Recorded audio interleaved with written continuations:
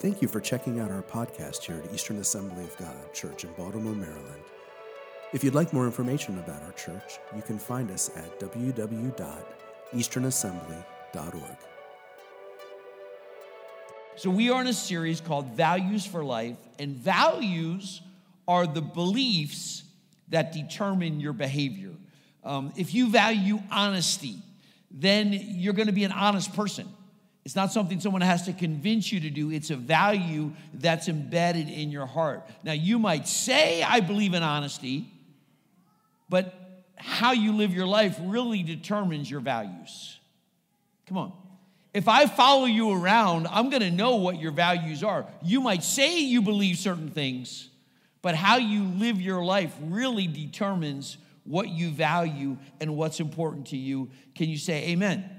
And in this series, we want to really evaluate how your values line up with God's values, because in the end, it's what God values that's really important. Anybody in the house interested in making sure that your values line up with God's values? Come on, just wave at me. Yeah, I want to see that as well. Amen. Last week, we talked about the value of community. God doesn't want you doing life alone. He wants you doing it in community. You may have some friends. There may be some folk watching today that you've pretty much been in your house since March because you're compromised. You don't want to get out there and you want to get sick. And you are feeling the repercussions of kind of being alone, stuck in the house. How many of you have a relative or somebody you know that's kind of in that state? And they're not doing that well. They're feeling kind of the depression, the discouragement. And the answer to that is community. And if you didn't sign up for an e-group last week, if you're already in an e-group, no need to do anything. But we are going to launch e-groups again the second week in September. And we'll give more information. Your e-group leader will get a hold of you, how you're going to meet, whether that's in person, whether that's through Zoom, whether that's coming to the church. We have bigger rooms.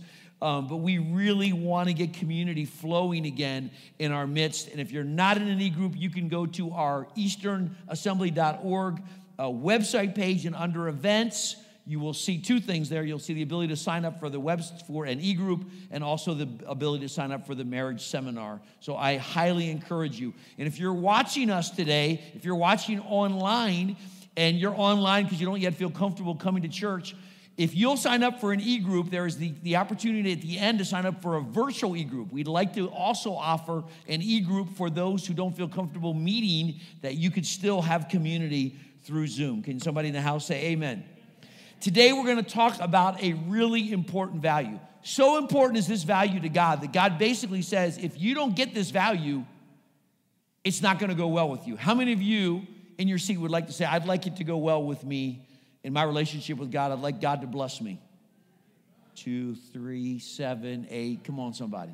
Then you're going to want to listen to what I have to say today. Today, we are going to talk about honor. It is a value that's being threatened in our culture. And if you could look, how many know the Bible says that our battle is not against flesh and blood? That underlying the things you see in the surface is a spiritual battle going on. And what I see the enemy trying to do is sow dishonor into every life in America, because if he can get you to dishonor and ultimately perpetuate a dishonoring society, God will not be able to bless them. Okay, he will not be able to bless him. Okay, if you want to be honored, you have to honor. You know, there was a time not that long ago that if you were a police officer, it was an honorable profession. You were taught to honor police officers. Now police officers are dodging rocks and bullets. I got this picture. Some of you may have read the news Monday. In Baltimore City, there was a little bit of a police chase, and one of the convicts got out of the car that the police were chasing and fired back this is the officer's car they fired back. There's 10 bullet holes in that windshield. Apart from the officer wearing a protective vest, he would have been killed. Come on, what is happening in our culture? Can I just tell you this right now? You're never going to win honor by dishonoring. You're never going to change anything about anything by trying to dishonor what God has called to honor. Are you listening this morning? There was a time not long ago that if you were the president of the United States, you were honored. Even if people didn't like you, they understood that because of the position that you sat in, it was a position worthy of honor. Can we get real today? Say, go ahead, Pastor. If our president walked through the door because he just wanted to attend service here, because he heard such great things are happening at Eastern Assembly, he wanted to check it out. And it was a surprise to me, and I said, man, the President of the United States is here to worship with us. Could we all stand to honor him? I dare say there'd be some who would have a hard time doing that. Let's turn it around just to make sure I get everyone in here. If Nancy Pelosi walked through the doors. No, don't do this. Come on now. Nancy Pelosi. And I said, look, as Speaker of the House, could we honor? What if she sincerely came to hear the gospel? And what if our dishonor of him shut her door to hear? Come on, there's things to state. I believe how the church reacts in light of what's going on in our culture is going to determine God's ability to send the lost in. I really do. If we dishonor like our society is, it's not going to be good. Come on, somebody. Are you listening this morning? You look back over the generations and you see periods of unrest and upheaval in our nation. There was the racial unrest in the 60s. There was tension with the Vietnam War in the late 60s, moving into the 70s. There became a mistrust with authority through presidential messes with Nixon and Clinton. Then spiritual leaders came into question, in particular with the number of Catholic priests that molested children. It was covered up. And now the attention is on the police. And certainly it's okay to talk about injustice. It's okay to do a peaceful protest about injustice. But what does God say about it? Isn't that what really matters? Somebody say, go ahead, Pastor. Somebody online, write, go ahead, Pastor. Here's what God says. 1 Peter 2:17. Matter of fact, why don't you all, even online, why don't you all read it with me, okay? On three. 1, 2, 3. Honor all people, love the brotherhood, fear God, honor the king. Let's walk through that one at a time. Honor all people. Listen, why is it okay to honor somebody that you vehemently disagree with? Why can you honor them? It's really quite simple. Because the person who stands in front of you was created by God. Jesus paid a dear price for their redemption. God gave them the color of skin that they have. That comes from God. Come on, somebody. There's no mistake. And God asks you to honor others not based on your agreement with them, but simply based on the value that they have because they were created by God. Do you understand that? We don't see in the world, if you take God out of the picture, then I honor who I want to honor and dishonor who I want to honor because it's all about me. You put God in the picture, and now suddenly I look at people different. You're not just somebody who disagrees with me that I want to cancel. You're somebody created in the image of God that has tremendous value. Come on. There have been times over the years when maybe I've preached a message and I get a call and say, Pastor, I'd like to talk to you about that message. I don't know that I agree with you. I don't know if I agree what your church believes. Can we talk about it? So they come into my office. We talk about Scripture. We talk about things. And we may not come to agreement, but it's very important to me that when they leave that office, they at least know that I respect them and I was not dishonorable to them, even though they might have been in disagreement with me. Do you feel the same way about how you treat people? 2 Timothy chapter 2 says this, and the Lord's servant must not quarrel. Instead, he must be kind to those who agree with him. Pay attention now. He must be kind to everyone, able to teach, not resentful. Those who oppose him, he must vehemently oppose. Those who oppose him, he must, help me, church, gently instruct in the hope that God will grant them repentance, leading them to a knowledge of the truth, and that they will come to their senses and escape from the trap of the devil who has taken them captive to do his will. Let me say it again. You can honor anybody who stands in front of you because they ultimately were created by God and have great value because they're his. Anybody listening in the house this morning? And then Peter goes on and he says, love the brotherhood. Hey, you know where love and honor starts? It starts in the house of God. If we can't love each other and we're mostly in agreement, what are we going to do when we get outside these doors? This is good practicing grounds in here for loving one another. Can you say amen? And then Peter wrote, fear God. Do you know why people in our culture find it so easy to dishonor? Somebody say why? Because they've lost all sense of a fear of God. It's now all about them. You don't agree with me, chum? I'll cancel you out. You take God out of the picture. You put God in the picture, and then suddenly you understand we have accountability for our actions towards others because of our fear of God. Come on, somebody. And let me say something to somebody in the house today or somebody listening online. Honor starts by recognizing God put you on this earth first and foremost to honor him.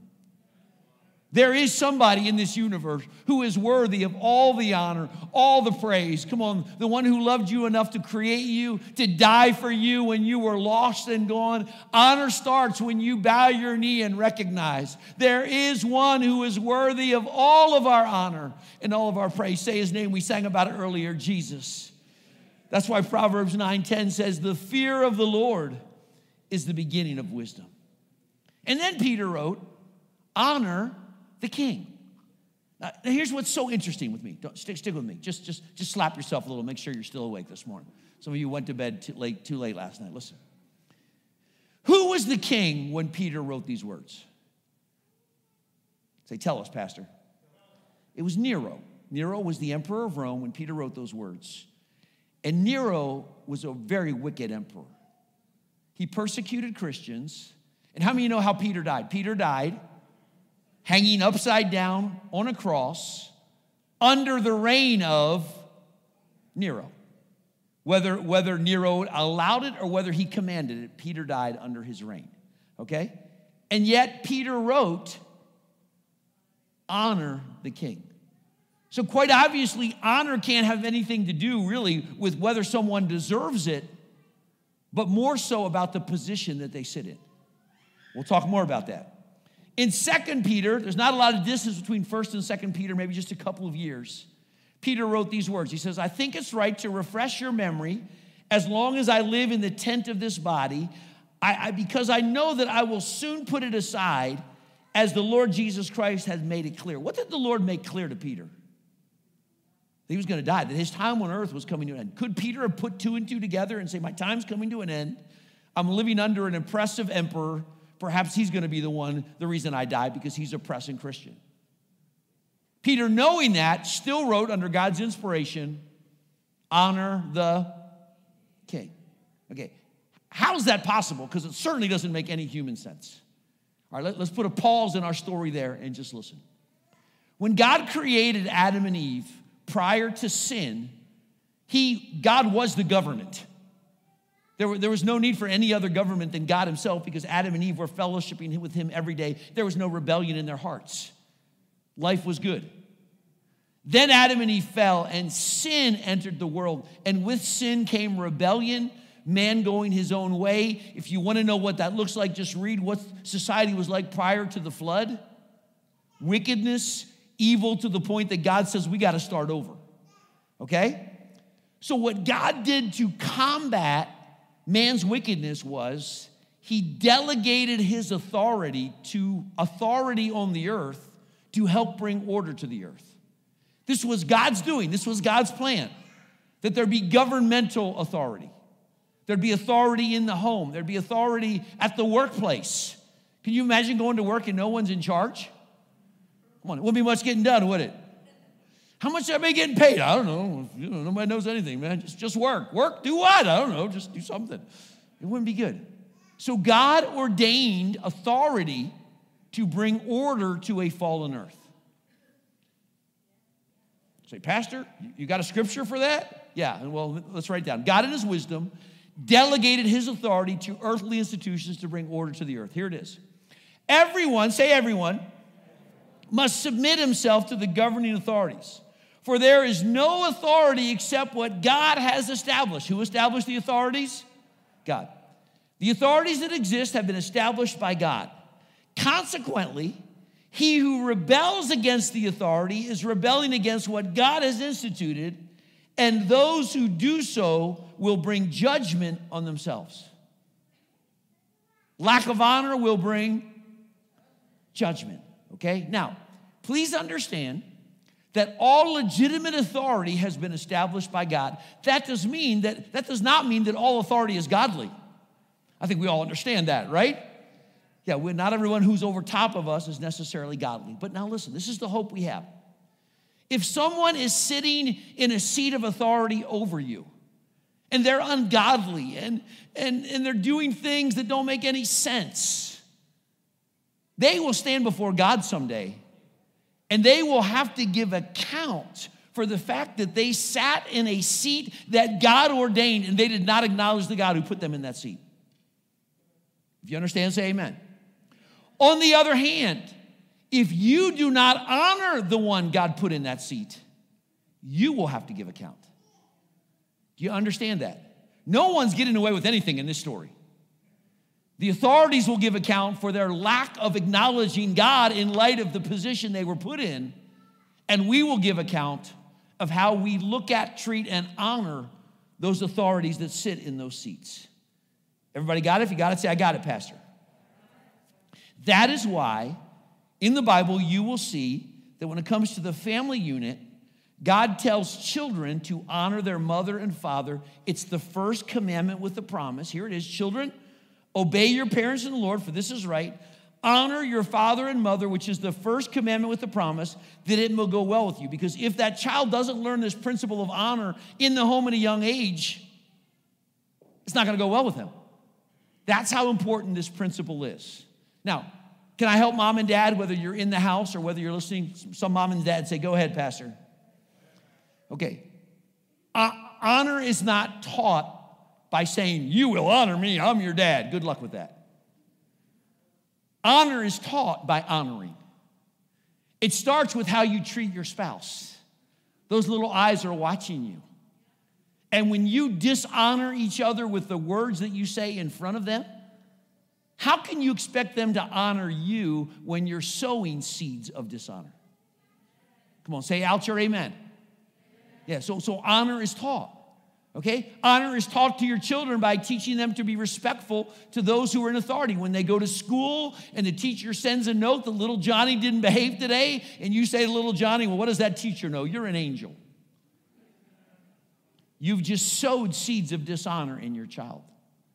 And if you think that the teacher is wrongly treating your child, then you set up a private meeting and deal with that in private. Come on, somebody. Because honor is one of the principal things that you want to sow to your children. Because I don't know about you, I want it to go well with my kids. And I think so do you. Come on. That's why my dad, when I went to elementary school, and it doesn't seem like it was that many years ago, maybe it was, my principal had a two-handed paddle with holes in it in his office, and he used it. And you know what my dad said to me? He said, son, you get paddled at school, you'll get paddled again when you get home. And unbeknownst to me at the time, he was teaching me the principle of honor. You dishonor the principle, you're going to face repercussions at home. Come on, somebody. When you talk to your children about police officers, you need to teach them to honor God's agents. Can we be honest for a moment? And listen, understand this message may go in a certain direction. Listen, you know, I am not saying there's no injustice. I'm not saying there's ever mistakes by authority that's made that need to be dealt with. That is not the primary purpose of this message. The primary purpose of this message is to help us to walk in honor. Does everybody understand that? But can we be honest for a moment? I don't know of any case where a police officer walked up to somebody and just shot them for no reason.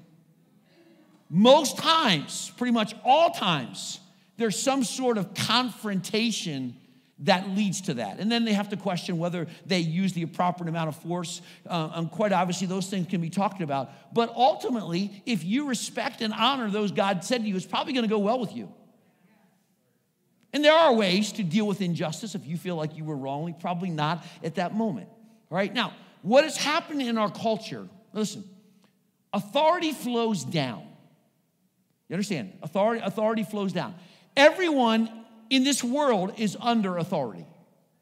Even if you are the president of the United States, you have accountability to Congress and the Supreme Court, but you also have accountability to God. There's no one on this earth who sits at the top.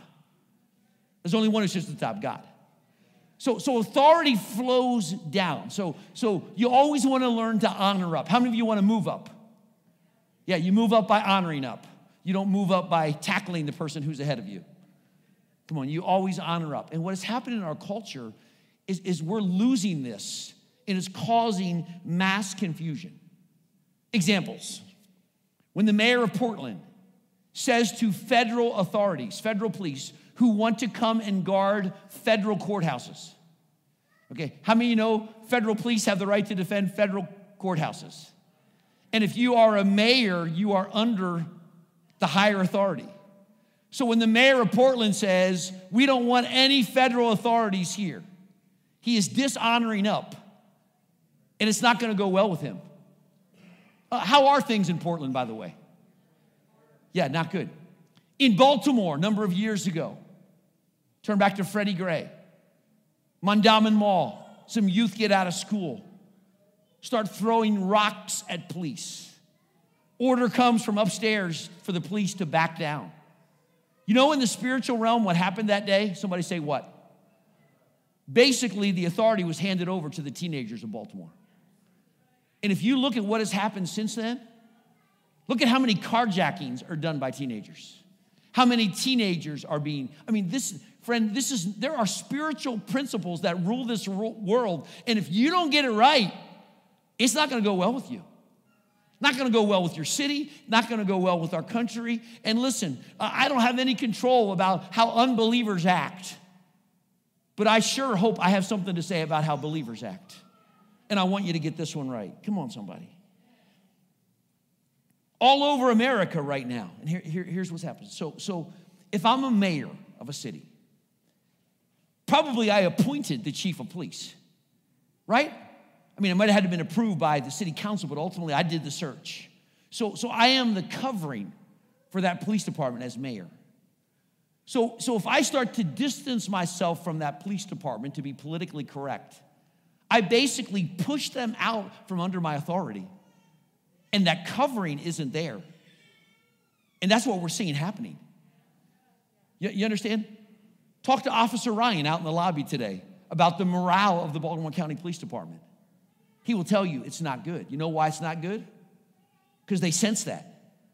They sense that they're not being honored, that covering is being removed. Come on, somebody. Romans 13:4 says this, for he is God's servant to do you good.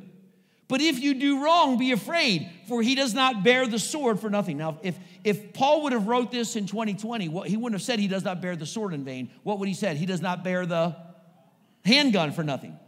He is God's servant, an agent of wrath to bring punishment on the under. So think about it. A police officer is God's servant. Does that mean he should have a heart to bring order, do right, treat people justly? He's God's servant. But what if someone pulls out a gun and points it at him? What if someone comes running after him with a knife? What if it happened yesterday or the day before, someone in a car went through a barrier and slammed into a Baltimore City police officer's car? Listen, he is God's servant, an agent of wrath to bring punishment on the wrongdoer. He is God's appointed. He has every right as God's agent to use force, appropriate force, when his life is being threatened. Those aren't my words, friends. Whose words are they? Yeah, they're God's words. Help us to see it today. Come on. Here is the thing with honor. Come on, somebody. We've got to get this right. We've got to get this right. Now, what happens when government oversteps their bounds? What happens when government becomes heavy-handed? Well, when government becomes heavy-handed, first of all, we all suffer. When taxes are raised and raised and raised, and you look at your paycheck and you say, man, I thought I worked this week. Then you suffer for government's mess up.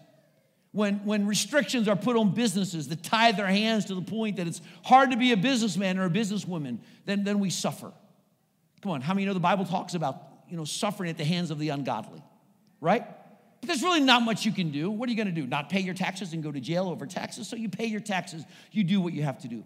But there is something that a point that government can reach. When they ask you now, when the heavy hand of government asks you to do something that is in direct opposition to this book, then you have a right to stand up and listen. appeal to the higher authority. You understand? We're under authority. God asks us to honor and obey, but there does come a point where you say, you know what? I'm going to have to appeal. It happened to Peter and the apostles. They were hauled in by the Jewish police, if you will, and say, look, we are commanding you to no longer preach in the name of Jesus. And what did Peter say? Peter say, listen, man, you're not the one who commissioned me to preach or not to preach. I've been commissioned by a higher power, and I'm going to obey God rather than man in this case. Now, don't use that out of context. Don't use that out of context. Hey, there are believers in places in the world where it's illegal to have a Bible. Yet God has given us his word. So what do? They take their Bible, or in many of those countries, someone will get a Bible, and they'll literally tear it apart so that everybody can have a little bit of scripture. And they'll hide it in their home, and they'll treasure it, and they'll read it, knowing that if they're found with it, they might go to prison. Places in this world, particularly in Muslim countries, where it's illegal to proselytize. That means if you witness to a Muslim with the intent of bringing them to Jesus, you could be jailed and tortured. And yeah, those believers are wise. They don't necessarily stand up in their bus and start preaching Jesus. They'd be in jail in a hurry. But they're open. And if God opens the door, they will share their faith knowing what it might cost them. Are you listening today? In our own country right now, there are pastors in California who are saying enough is enough, telling us we can't sing in church when the Bible tells us to sing unto the Lord. I recently watched a very, very moving pastor in California. When I say a moving video that he presented. Pastors a large church in California. And he basically said this. He said, look, we, like most of the other churches in our nation, initially we all closed down because we didn't know what COVID was. We didn't want our people to get sick. So we all submitted, we closed down. And he said, but in my valley, there's 2 million people. He says, I've done the research. He said, the threat's not in our valley. There's been a minimal number of people that have died, a minimum people that are sick. And so now I'm looking at what the state of California is asking us to do. And what they're asking us to do is not meet in person. And if you do meet, it can only be 60 people outside and no singing. He said, we got 3,000 people in our church. He says, well, what do you do? And he showed the great ministries of that great church, the buses that pick up kids and all the things they do that have been sitting idle. He says, we've decided to reopen because God tells us not to forsake the assembling of ourselves together. And at this point, it's really not a health risk. So we're going to choose to disobey government. And he was very gentle. He was not mad at anybody. He was just simply presenting his case. He didn't call his people to come back to church with a bat, rocks. He said, come back with a heart to worship and lift up Jesus. And they came back by the thousands. But listen, one of the saddest parts of that video, he said, my grandkids are worried about me.